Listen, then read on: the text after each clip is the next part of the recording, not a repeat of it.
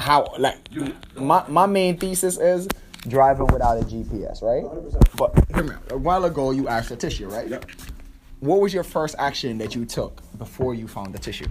I went and looked. You went and looked. Yeah. Right. Mm-hmm.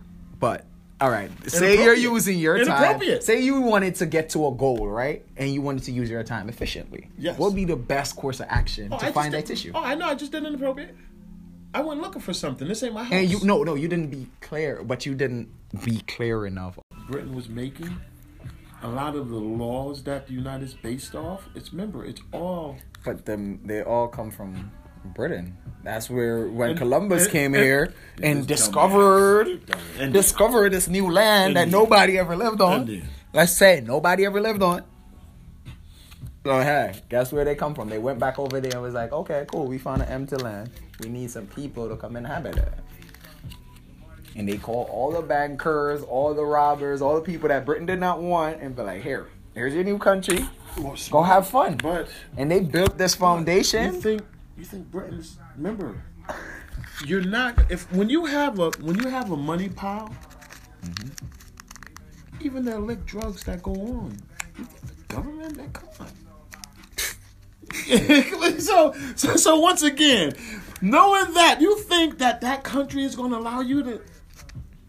Nah, man. I think their hands are still in the pocket somewhere, somehow. But they were in there from the jump. Well, they created it. They created the system. But it became now something that, like, free people decided that, okay, I don't have to abide by the Queen. I don't have to listen to this. I could come to this new land, start a business, and control the whole thing. Per se. And until that motherfucking bitch said, "Oh, you don't want to act right." I'm gonna send my boys. I'm gonna send my boys. War. The war between them, right? They came over and fucked up your church, fucked up your farms, fucked up everything. And they built it back up, and now they're up there in the superpower level. So still, once again, you think that a bully is gonna allow you to become the same bully with it? Of course not. They're gonna try to stop you. You can come up, but there's some other people who are tough soldiers, though. Yeah. Well, who can take a big bump that you could punch them in the face, knock them over, but they still get back up, rise from the ashes like a phoenix, and ready all again. Supposed to. Become bigger than even you. And that's the sad. And I feel like that's where, like, after World War I and the U.S. dollar started skyrocketing, was the strategy behind the whole play. Because they decided, okay, if I came from your country and you want to do me like that, guess what? I'm going to sell guns to both sides. And the bullets.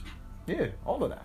All these scrap metal you're not making a cent from, I'm going to collect all of them and I'm going to make weapons to both sides. Now listen, where's your yin and yang? Right Where's the yin and yang at? It's called ching ching. That's